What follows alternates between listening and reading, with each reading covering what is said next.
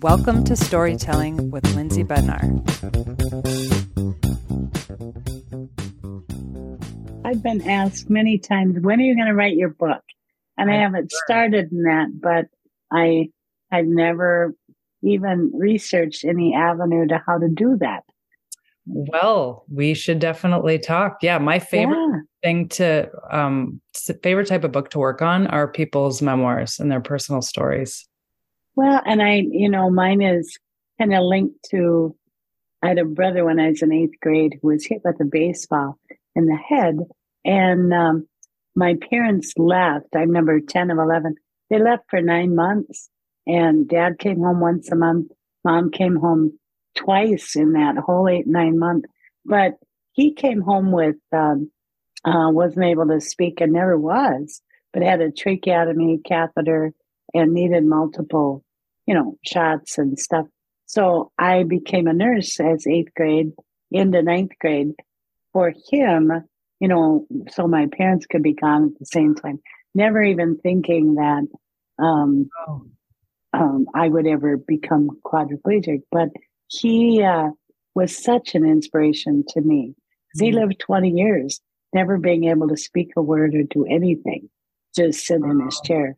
And so he was really my mentor in it. So if I was ever to do a book, it would be to commemorate him as my mentor and help. He's my perseverance.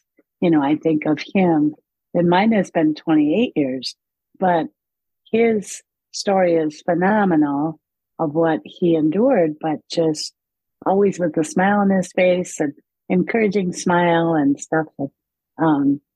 For 20 years like that, lived at home. And so I just give all my credit for my perseverance to what I can do. I'd say I only have one thumb that works, but a mouth that won't quit. I just find people to help me. And he couldn't even do that. Right. And I think, man, to be silently in a chair, just having everything had to be done for you. He was great student athlete, being scouted by the White Sox. He was, super student. He was, honor all the time and a good singer. He had it all. And at 20 years old, he had this baseball injury. And one of the first things he could communicate is he wanted to see if he could go somewhere to have surgery on his hand so he could hold a baseball again. What an incredible, it's like, what? And I played softball all the way through college, but they brought him to every one of the home games. All my brothers and 7 brothers and those that were playing anything, he was there. They took him to church. And I thought, wow, if he can maintain senility for 20 years, like that, why, people would say, why you? And it's like, why not me? There's nothing special about who I am. Anyway. Wow. So, I'm sure that gave you such interesting perspective at such a young age about resilience and perseverance. Yeah, at 8th and 9th, and then to have your parents gone at that time, 14 years old, 15. And a lot of things happened. I was the only girl with 5 of my 7 brothers at home. One was in college, and then Leon was hurt. And so, you're the parent, you're the cook, you're the, clothes washer, never at 8. And it was just it's just what you do because you're needed, but right. Never a, poor me kind of thing. It was just my parents instilled such a caring kind of thing. And, don't look back, just take what you're, kind of bloom where you're planted and take what you have and make the best of it. So I really credit them so much. But anyway, enough of that. That definitely comes across in just your your zest for life and your positive persona. I mean, this is the first time I've ever had the pleasure of interacting with you, but there's no question that people who know you and people who've interacted with you know you are a positive, go-getter type of person. And well, I think we were brought up that way. Don't you think the environment you're in instills a lot that we were never allowed to grumble or complain or whatever? You know, if we did, it was like, oh, well, what are you going to do about it? Mm-hmm. And it wasn't, we weren't left to, deal with it and drop it. That's what my dad used to, I remember him saying with it, okay, you two, deal with it, now drop it. It's like, oh, okay. Yep. Yeah. So, okay, I want to go back to, because you were always an active person. You said you played softball through college. Well, I was number 10 of 11, and the first 4 were 3 girls and a boy. But then there were 5 boys, then me, and another boy. So I remember having 1 doll, but I played with every ball that was out there, because that's what you did when you're on the farm, when you've got free time, then you play. And we were fortunate. My dad was a superintendent when he graduated from college for the first 17 years. But by the time my oldest brother was, I think, like 14 or 15, he wanted to, not be in town anymore. He wanted to live on the farm. And my grandpa had gifted all 11 of his kids with some farm acreage. And my dad had rented it out, but then decided that he was going to go on the farm. And he himself played baseball at the college level all 4 years. And so he wanted to make that available for his kids. And so when he got out on the farm, he created 3 different size baseball fields, and one for the littlest all the way up to high school. And then on Sundays from spring to fall, all the boys in the area would come and practice. And then my dad was coach for all of those teams because he had a boy on every level. Sure. And he just started the Lincoln Way baseball. I don't know, is it a chapter or something? And so that all small towns had their own teams at all these levels. And then my dad coached them all. So athletics was a very important part of us growing up. But also, he was so academic that, our ability to do well in school, plus also music. He was musical himself, and we always had a piano. All of us took piano lessons. We all played in the band. We all sang in the choir. So he instilled in that well-rounding part of it. And I think it was, 4-H at the time, not Boy Scouts or Girl Scouts for us. It was 4-H on the farm, but that he wanted us to be involved in everything. And I think I feel I was privileged growing up. We never, we wore what we needed, but it wasn't the signature clothing and that either. The priorities were church and family, and then, sports and music. But I just really credit them for helping me appreciate the well-rounded education I got. And that's what I wanted to do as a parent. It's like, I want to give my kids the same experience of being able to try what they wanted to try. But we had a little, like a park at our house too, in Deer River, when my kids grew up. We had a half-court basketball court. We had a couple of horseshoe rings, a bonfire, a sand volleyball pit, and halogen lights up there so they could play whenever, a little cabin. But it was important for me to provide that opportunity for my kids, like what I had. I just thought every kid grew up like that. And I didn't realize how blessed and privileged I was. Right. It sounds like a dream of a childhood. And there's such a desire to go back to the simple right now, and for people to unplug and to have acreage and to have that easy access to play, with how busy and overscheduled our lives are nowadays. So what a dream. You essentially had your own baseball team in the family. We did almost, and one of the fun things on the farm, what do you do for fun when it rains?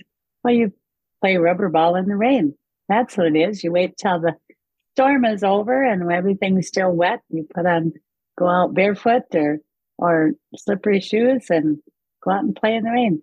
Or, they say, what do you do for fun on the farm? Well, you go out and listen to the corn grow. What?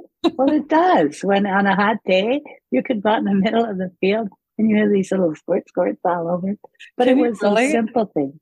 I always thought that was just an expression. No. In the right weather, when it's hot and humid, and they're going, you could go out there and you can actually hear like little noises. And it sounds silly, but you really can go out and listen to the corn grow in the right temperature and in the season. Oh, but because it's hot and humid in southern Iowa where I grew up. So yeah, we enjoyed the simple thing. Parties were often at our house because we had a pool table in the basement, a ping pong table, and always had a stereo down there, and there was always food in the refrigerator. So often the parties were at our house because you could go outside or up in the barn. There was a basketball court. And, growing up that way in your own little sheltered world, you'd say, well, doesn't everybody do that? Right. Apparently not. If only. Yeah, right. As I got older and then started teaching and doing that, even going to college, I realized, wow, I was pretty privileged. But it wasn't name brand stuff. And if you walked anywhere with my parents, you would never pick them out of having millionaire kind of lifestyle because it just wasn't shown. We had ample resources, but it was never flaunted. And it wasn't a power symbol for either of my parents at all. What good mentorship they had. Mm-hmm. I want you to take me to the accident. I know you've been active. I mean, you were playing softball. I understand you were a runner. I was. Yeah. Ran in a couple of marathons. Yeah. Actually, the night of my accident, I was going to begin training for the Twin Cities Marathon in the fall. And the road that I normally trained on had mile markers. So it was easy to, increase the mileage and know how far I was going. And they were doing road construction on it. I was coming home late one night from, we were putting new roof on at our church, and it was really, really hot. And I stopped, to have a bite to eat with a friend. And then going home, I thought, I can't run in the morning. So I'm going to go up farther on the highway, take the back road to my house and see if I couldn't, find a route that I could start running in the morning. Well, I was going up kind of on a hill and another car was coming right down the middle of the road. And so I moved to the right to get out of their way. And there was no shoulder there because of the road construction. So the Ford Ranger that I was in went down into the ditch while there was an approaching driveway. And so the front of the vehicle hit that and it rolled 360 degrees to its side. So it got to the other ditch and then it went end over end 360. So I was headed north and all of a sudden my vehicle was headed south in the opposite ditch. And there was a roll bar on top of the Ford Ranger. So that's what probably saved my life. But my seatbelt, for some reason, either it came off or I flipped it off or something. But my head hit the driver's side window and broke it out. And then I flew out the passenger window. But the Ford Ranger was in this ditch which was muddy water from, digging it up and stuff. So I flew out and landed with just my head above this mucky stuff. So my body was submerged into the mud and wet of the ditch, but my head was up, and it was about 12:15, they said, in the morning, and no one stopped. And so I don't know if I thought of it afterwards, but somehow, well, God, it's you and me. And then about 6 hours later, a neighbor was driving by in his semi and saw the Ford Ranger dome light on, but nobody was in it. So he called 911, and first the fire truck came with 3 of my friends, of course, in it. And then they saw my head sticking out, so called 911, and the ambulance came. So they stabilized me there and got me to Deer River, which was about 7 miles, I suppose, into town. And then a doctor intubated me and then stabilized me, and then they airlifted me to Duluth, where they did surgery. And that was the 21st of June. My first memory was the 4th of July. I guess I was in ICU in one of those circular beds to keep my heart going. My brother told me that he came to visit, and he laid on the floor underneath the bed as they rotated the bed. And I was upside down, and he said, we were talking, and I have no memory of that at all. But the 4th of July, the nurse came in and said, it's Freedom Day. Let's get you out of bed and get you outside. And I was looking out the window because my head is all I could move at that time. And I thought, Freedom Day? I can't even move. What? And then I turned at the foot of my bed, right before the bathroom in my hospital room was a crucifix, because it was at St. Mary's in Duluth. Immediately, I thought of Jesus and my brother. And I thought, get out of bed. The suffering that those 2 people did, is nothing. Get out of bed. And that's really the turning point, I think, for me. And that was just a couple weeks after my accident. But the perseverance that I learned from my brother and how ingrained we were in our spiritual life, that I just thought, you know what? It's something I'm supposed to do. It wasn't why me, but why not me? There's nothing special about me. Look what those 2 guys went through. And I don't know. I had such a strong family support. I have 4 angels of kids. They came down on Sundays because they were busy with sports, but they'd go to Sunday school and they'd come and spend the afternoon with me. And my extended family, my siblings, my church family, my teacher's family, the neighbors around where I live were so supportive. I never, ever felt that I was in it alone. And I'm not saying it wasn't easy. The first 5 years, I was walking by December. I was walking with a platform walker, and I was due to go home for Christmas. And then I had these terrible pains in my neck and all through my body and spasm. And without checking the fusion, they sent me down to Minneapolis to have a baclofen pump put in. And that's like a stainless steel hockey puck that's implanted underneath your skin. And it has a catheter that went around the front and the side. It was inserted at the base of my spine. And it put liquid baclofen in my spinal column, which then was dispersed through my whole body. So it kept the spasms down. I wasn't spasming anymore, but it was still intense pain. And that went on for about 5 years. Well, in February, I finally was able to go home, but still intense pain. But all of a sudden, I lost the ability to kind of know where my feet were.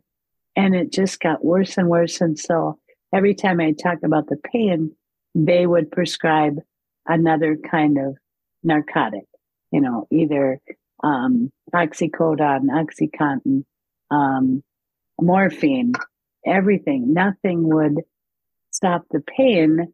It would just affected my mental capacity to really care about much. And wouldn't have been for my four angels that were my nighttime nurses. I had care for about 13 hours during the day, but at night the kids had baby monitors in their rooms. They took turn doing that. And then after 5 years of that, my primary doctor said, well, there must be something going on. Here they found that my original fusion had collapsed, and it now looking back with another neurosurgeon, they figured that happened about Christmas time in 95. Wow. And so what they did is put like a Paul Bunyan hairpin, if Paul Bunyan had a hairpin, it'd be big, but it went over top of my spinal column, and that stabilized my neck. But the piece was about 1.5 inches too long over the spinal column. And so after about 11 years of having that in there, I started getting terrible migraines and headaches and stiffness in my neck. And so they didn't want to do anything in Duluth. And so I went down to a neurosurgeon in the Twin Cities at the U, Dr. Pari, and she said, well, it's titanium. We can just cut the top 1.5 inches off. It's too long. But I couldn't even turn my head. I had to turn my whole chair because it was too painful. And so I couldn't even eat because I couldn't get my hands up. Well, she cut the top 1.5 inches off of that in July of 2012. And all of a sudden I was freed up. And that's when I started wanting to drive all over town because I felt good. It was, the fusion was secure, but now my head wasn't, things. Well, then I ended up, by that time I was living in Grand Rapids. My doctor here said the narcotics aren't good for you. They're not going to stop the nerve pain. So they sent me to Hibbing for 3 weeks in the detox unit to get all of the narcotics out of my system. And once they did that, I had a clearer picture of what I wanted my life to be. So I started moving around. Well, then that fall, I still had to back up and pump in. The last time they did surgery on it, it kept slipping down. They just spliced the catheter, moved it the other side. Well, I had my first ever urinary tract infection that August, and they gave me a prescription to get rid of antibiotic. And about 2 weeks into it, I kept getting real stiff under my neck and couldn't figure out what was going on. And so I went to the ER late at night. They said, we must have given you the wrong antibiotic. So they said, we'll change it. Well, I got home and I never woke up. At noon the next day, the PCA actually called Freya and said, your mom's not waking up. So they called 911 and I had a seizure, almost bit my tongue off. They sent me to Grand Itasca and had another seizure there. So they airlifted me to Duluth on a Friday. And I don't remember any of that. But by the next Tuesday, they had intubated me. So I got a breathing tube, feeding tube, and several sensors around. And by Tuesday evening, the physical medicine doctor that had the pump put in, told my kids that I wouldn't live through the night. And later that night, a neurosurgeon came in who was new to the hospital. He said, I can't figure it out. He said, the white count is real high in the lower body. said, does your mom have any metal hardware down there? And they told him that, well, yeah, there's the back of one pump. And he said, it's meningitis. And so he said, she won't live through the night without this surgery because my brain had been swollen. But he said, if I survived the surgery, I could be hearing and vision impaired, incognizant, and on a respirator the rest of my life. So the kids would have to make a decision. Well, God had another plan because he looked, it was like about an 8-hour surgery, found my kids in the restaurant the next morning and looked them up and said, well, your mom made it through the surgery, but we're going to keep her another 5 days comatose. Well, I guess I pulled the breathing tube out and my vision actually has gotten better. It's about 20/20. But all of a sudden, but I don't remember a thing. I lost 1 full year of memory. I was there for 30 days. The twins turned 30.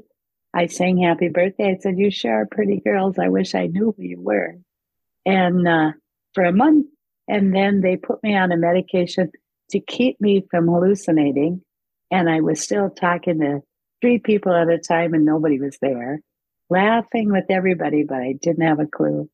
Got home and the same doctor that sent me to Hibbing said, Myrna, you shouldn't be on that all those medications do just the opposite for you. So she said, it'll take about a week, but you'll get off of them. And so that first night I told my PCA, I said, well, let's cut it in half and see what it does. And didn't do anything. So the next night I said, well, I don't want to take it then. Let's cut it up. And the very next morning I woke up. I knew everybody, but I lost 1 whole year of my memory. I don't remember the summer before going with the kids for a week on vacation to a resort. I don't remember the November before that going to Iowa for a wedding. I have no memory of either the surgery in July or being in the hospital for a month. But I lost a significant amount of weight, but I just said, well, what happened? It was a blessing to me. But to me, it was another spiritual journey. There was twice in my life I probably should have died. But somebody had another plan and was like, okay, well, let's see what this go around is going to do. It was really quite amazing when I look back and I think of it. But the only memory I have of that time in Duluth was I heard music and flowers. That one movie, I See Dead People. I didn't know none of that, but it was a pleasant time of lots of music and lots of flowers. I don't know what that means. It sounds kind of scary to say that to people, but to me, there was another realm that I was in. I was being protected. And now it was a choice of, okay, now what do you want to do with your life? And at that point, that was 2012. And then that's when I started doing a lot more moving around town, noticing how many other people with different abilities that had struggled in their life. And I thought of my brother, Leon, who could not talk, couldn't walk. So I thought, man, there must be something. Well, then in 2015, I had learned that there were vehicles with the technology now that I could maybe drive, even though I only had one thumb that worked. You could do it with your eyes. There are all kinds of things. So I wanted to do that, researched it and found that it was really expensive, But then my kids and a bunch of friends said, well, we'll do a fundraiser. Well, interestingly enough, way back in June of 95, 16 hours after I had my accident, my good friend and neighbor, whose field I ended up in his ditch, he became paraplegic because of a motocross accident. Well, Lee and I had coached Kristen Freya's softball team or baseball team when they were in kindergarten, and we became good friends, whatever. We're still friends. But he was airlifted to the same hospital, had the same surgeon, the same rehab doctor, only he was there 2 weeks and I was there 7 months. So anyway, when it came to me wanting to have the kids wanting to do this fundraiser, I said, well, I want to include Lee because I want to get Lee an accessible 4-wheel drive pickup. And so we were going to have a little fundraiser, and we decided to do that. We should see if we could do a Guinness record to get people there to do it. So that's where the fundraiser became called Myrna Lee Mania. Myrna and Lee Mania, kind of a exciting, crazy little event. And Christopher and Dana Reeves had done 149 wheelchairs driving in succession for 1 minute. So I said, well, let's do 200. And they said, well, okay. Well, then New Zealand did 249 for 2 minutes. And I said, well, let's do 300. And everybody laughed. They said, it's not going to happen. So I went around to all the nursing homes, assisted living, anybody I knew, trying to get them to come out and help break this record. Well, we took 100 manual chairs there to help break the record for friends that said they'd help. But 251 people showed up in their own wheelchairs that day. So we broke a Guinness record, 351 wheelchairs rolling in succession for 3 minutes. Well, afterwards, these people, tears in their eyes, thank you. This is the most fun we've had. And Lee and I looked at each other like, are you serious? So what we decided to do is do little like town hall meetings in 4 different communities within our county to see why we don't see all these people.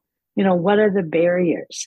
Mm-hmm. And what we found out was that transportation is the number one barrier for all of these folks. They have no way to get there. So you could do medical rides through your insurance, but not socially.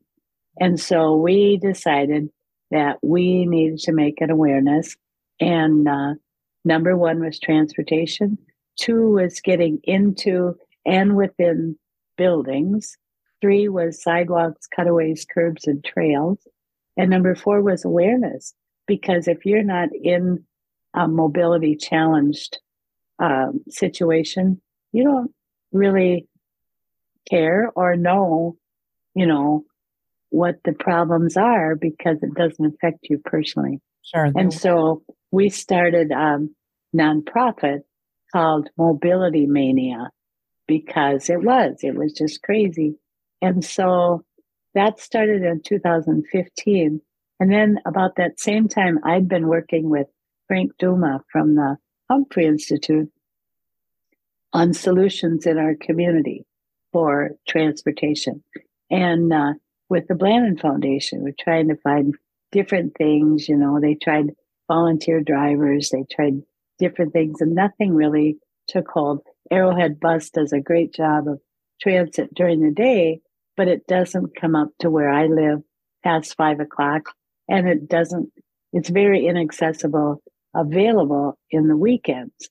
And so that's when you have most of your activities, evenings and weekends. Right. So then Frank told me about the connected and automated vehicles, and that the governor in 2018 was going to start a council. And he said, Myrna, you need to apply because we need a spokesman with a mobility challenge.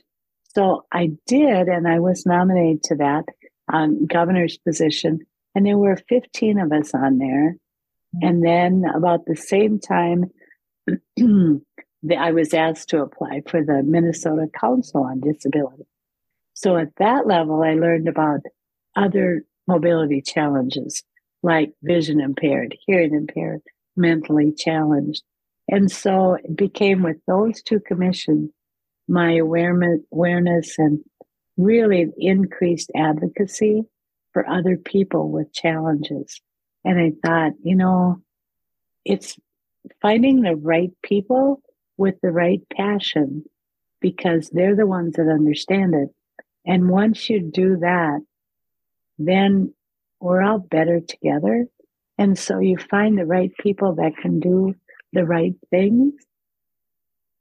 Do the Council of Connected and Automated Vehicles, they were putting out what they call a cab challenge, and they were making grant opportunities through MnDOT and connected with the cab office, the governor's level, to put out for, kind of creative stories, or projects. And I remember the people there on the council, they were big executives and CEOs, really bright people when it came to that. And they said, well, you aren't saying much. And I said, well, why are you guys all here? And they were talking about, the fuel efficiency and the environment and technology and that. And they said, well, why are you here? And I said, because I can't drive, and then it's like, that should be your main reason.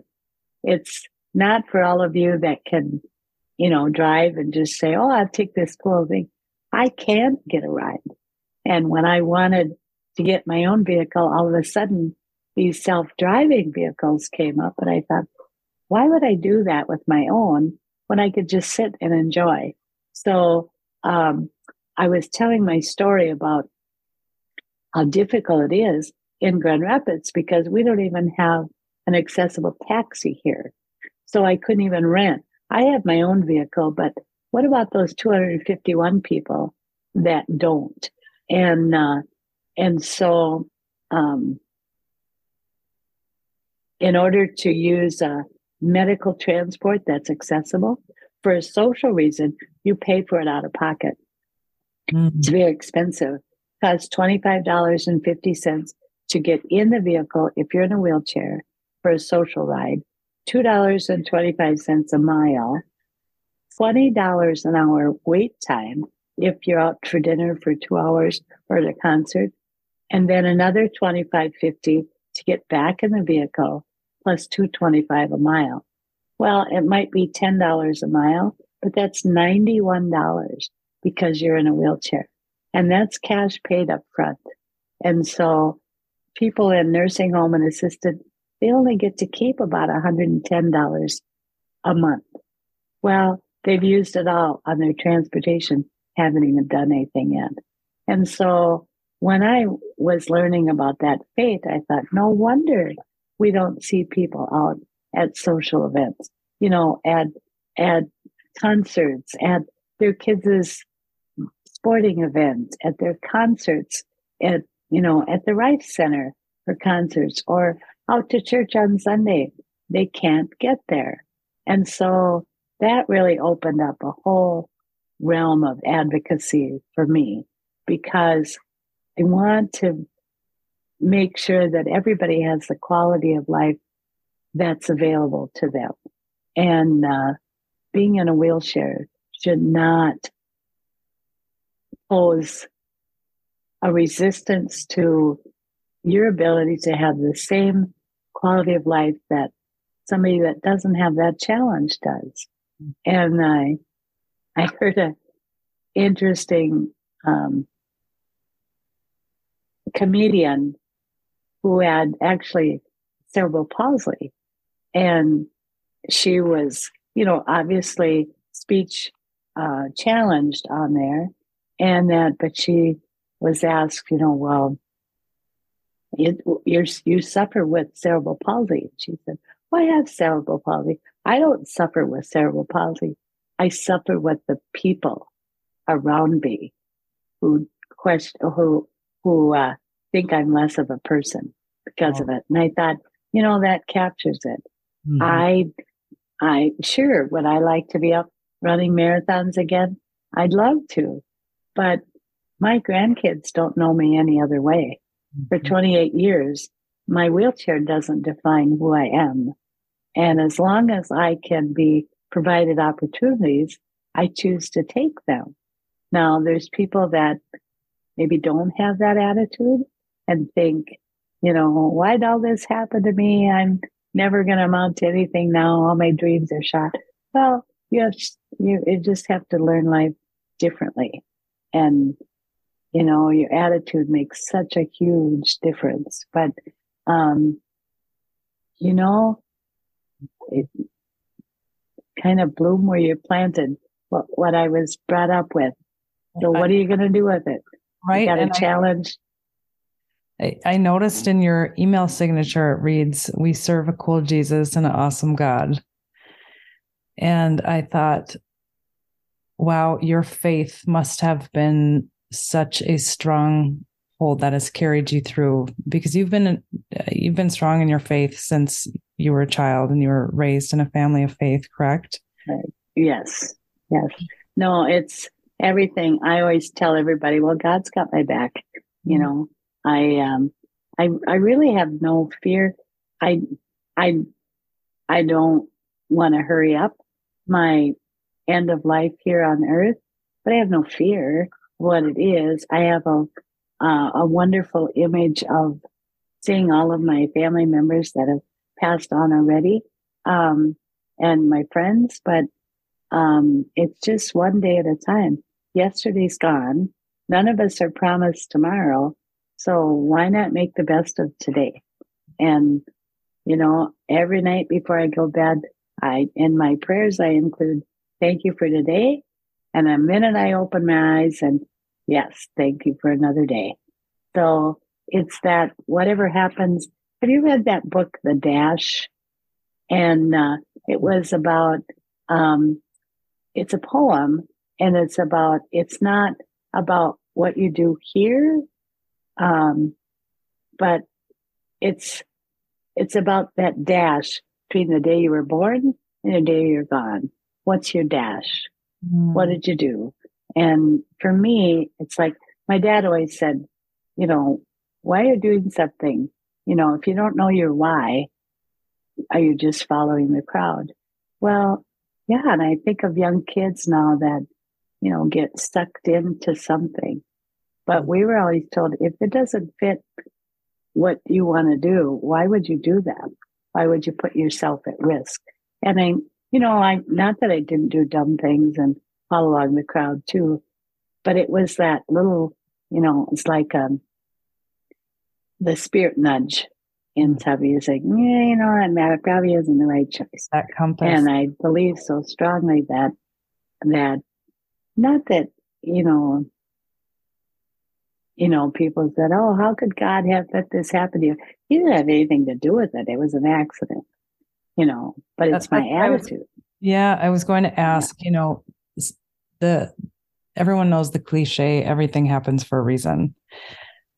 And of course, that's easy to say when you haven't experienced much hardship in life. What do you say to that quote? Well, I don't think God had an intention in my life plan that, okay, now at 45, we're going to put her in a wheelchair and slow her down, see how she handles that. No, it's like stuff happens. Life happens. Did I really need to go out and check out that route that night? Could I have just gone home and then been safely in that bed instead of, in the ditch? Yeah, I made a choice, and we live with those choices. It's not God's fault. It's that's why, we all got given free will. It's what you do with that, but it's not his fault that stuff happens. But he guides you to me, he provides that spirit nudge. I think I have a Down syndrome niece, Ruthie, who is 53 now. But when she was just a teenager, her dad was a pastor, and I used to go there a lot near Elwoodley. And I asked her one time, I said, Ruthie, what did you think of that sermon? Because it was on the Trinity, the Triune God. And she said, well, Katie, that's easy. God's like my big daddy. Jesus is my best friend. And the Holy Spirit makes me make good choices, helps me make good choices. And her dad said, so Ruthie, why didn't you preach today? But I remember that all along. It's like, I think of him as my ultimate, and I really loved my dad, respected him, but he is like my my ultimate guiding fact. And Jesus, I talk to all the time just because he was on earth like I was, and he went through a lot of suffering and stuff, which made him stronger. He was mad on the cross, but did he give in to it? No, they don't know what they're doing. Bring it on, and we'll make the best of it. And then the Holy Spirit is like, you know what? When I know I'm doing something I'm not, that's that spirit nudge that said, Myrna, that's probably not something you should be doing. But either you do it anyway, live with the consequences, but then you fall back on talking to Jesus about it, and then God's got your back. So to me, Ruthie put it in such a nutshell for me. And I've remembered that all along. It's like, okay, God's got my back. I can talk to Jesus and listen to my gut. And I tell my kids, keep God in your head and the song in your heart, and then go with it. So, do I have bad days sometimes, but they don't overwhelm me. Those 5 years under drugs, well, actually the first 10 years, I was still under narcotics. That was the closest thing to horrible. My psychiatrist, when she was trying to talk me into going to Hibbing, said, Myrna, I know you're in there. The person I see now, I knew you on 2 feet, and I know she's still in there. And when I went to Hibbing, I was there with teenagers and early 20-year-olds. And these kids were all able-bodied, but they were already dependent on drugs and alcohol. And I said, what are you guys doing with your life? I said, I can only move my thumb and talk. And I said, you guys can do anything you want, but you're choosing that substance to alter your life. So we became our own little focus group there. And when I got rid of all that in my system, I still have the pain from my chin to my feet. It feels like a human pincushion. My bones are cold in the inside. I'm riveted with stuff, putting clothes on and off. It's like really rough sandpaper against my skin. I could let that overwhelm me and get into stupid habits again, or that's why I choose to be busy. Because if I could keep my mind occupied and I can keep that clear conversation with Jesus and know that God's never going to leave my back, then I just have to pay attention to my spirit nudges and let life happen. And it does. My motto, everybody said, well, why are you involved in all these things? Well, I like to network the people for, maybe United Way's got some people that are ideas there, or, I'm chairman of the Rife Arts Council. But I get to greet at the door. I can't be an usher, can't do much else physical, but I can greet at the door. And I meet so many friends. My dad said, every stranger is a friend you haven't met yet. And he was just wise, so wise on his little things that I remember he was telling me.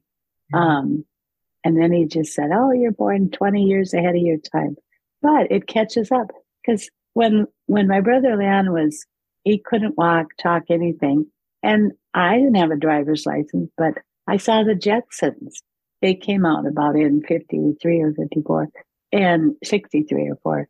And I said, geez, Dad, if I had one of those vehicles, Leon and I could go everywhere. You wouldn't even have to go with us. We could just go. We have oh, honey, you're born way ahead of your time. Well, look, now we have Go Marty, the self-driving vehicle. And I said, see, there you go. Don't ever quit dreaming. And so my motto is dream big, and I call it God, but then give it to your spiritual guidance, whether it's a creator, Muhammad, Baha'i, whoever, just give it to your spiritual guidance. And if there's approval up there, the right people just kind of fall in front of your path. Mm. And when you get enough people that are following your passion, it's like a train you can't stop. Well, then you just have to make a plan and get it done. So, but I don't do anything without this. I have a lot of big dreams, and some of them never pan out. The ones that do are the ones that that you really find somebody else's passion. So that's why I tell everybody I don't do anything. I don't cook. I don't clean. I don't have to worry. I don't have a spouse now, and my kids take care of my grandkids. So I get up in the morning. I'm free to go all day, come home at night, and then they put me to bed. So, to me, I've got a life that is a freedom life for me. And people look at me, and I usually put about between 12 and 1,300 miles on my wheelchair, because then I'm independent. I don't have to wait for somebody to drive my vehicle. I don't have to be on their time or whatever, but I just show up and enjoy what's going on. So, and I don't do it just, to show everybody, oh, look what I can do. No, I'm curious about if there's something going on, I want to be there. So I just show up. And then, such a beautiful perspective. And I had a previous guest on the podcast who had a near-death experience. And I asked her a question I would love to pose to you too, because there is a lot of people say there's life before an accident and there's life after, because you have a perspective shift. What is it that you see that most of people of society get caught up in, or things that are silly or frivolous, and you'd like to just, encourage them to let go of not sweating the particular small stuff? Are there things that you notice that you would love people? Yeah, are you familiar with the story of Mary and Martha in the Bible? And, Martha was the doer, making dinner, cutting up everything. Jesus came to visit, and Mary sat down and listened to him. And Martha got all ticked off at her, like, come on, get up and help me do this. And she was content to just sit there and listen to Jesus. Well, I was a Martha before my accident. And because it was just easier to do it myself. And I was involved in lots of stuff. Technology was huge for me in the classroom. Did a lot of lobbying, legislatively and all over the nation with different projects I was in. And still active in sports and getting my kids everywhere. When I had my accident, I became a captive audience for my kids' friends. They'd come over, and they knew I didn't sleep much at night, and they'd sleep over on the weekends and show up in my bed and start telling me stories. And for me, what it did is like, now I know what it's like to be a Mary, and what a beautiful life it is to be the listener and gain the trust of people that it stayed confidential. It was between me and them. But I understood, I got it, what it was like to be so busy with everything that you forget to listen. And now I think one of the things I enjoy most is when I'm at Grace House volunteering at night. I have a sleep staff, another volunteer that comes to just sleep. If I need help, I can call Dave and we come and help unlock the door with it. But I'm a captive audience for those people there that need to talk. I take my computer and work on my Shutterfly books for the grandkids, but they know I'm there and awake. And so they'll get up to go to the bathroom and, do you have time to talk? Sure. And it was a forced thing for me to be in a wheelchair, not to be able to get out, not to move around. But when I look at before and after, what I enjoy most now is hearing other people's stories and sharing, and, people that are desperate, they've lost everything. And it's like, I don't know what to do, and then they look at me and they say, well, how did you do it? How did you get out of it? It's an opportunity to share that there is hope out there for everybody. My wheelchair, like I said, doesn't define who I am inside. You just find a way, whatever happens, to make that work. So for me, I call my wheelchair a blessing in disguise, because I still can get around. Maybe not the way before, but it it it kind of gives an opportunity for people to talk. You meet them and they say, well, do you mind? May I ask what happened to you? Why you're in the wheelchair? And all of a sudden, when you open yourself up to, I don't know, maybe vulnerabilities or something, but if you're willing to share, all of a sudden, everybody has a story and they want to share and they want to be listened to. But not a whole lot of people want to take the time to just say, oh, yeah, I've got a few minutes. What do you want to talk about? And, you don't have to give them any solutions. But to me, I remember some of my favorite visitors when I was an inpatient. My brother-in-law would come and he said, Katie, I'm just going to sit here, not going to talk, but I'm going to sit here and read. If you got something you want to say, because I didn't know, it was a crazy world. All of a sudden, everything was taken away. But I look back and I remember, yeah, they were just there. Mm. And that's what I like to be for people at Grace House or my youth group kids that I mentor for confirmation. I'm just here.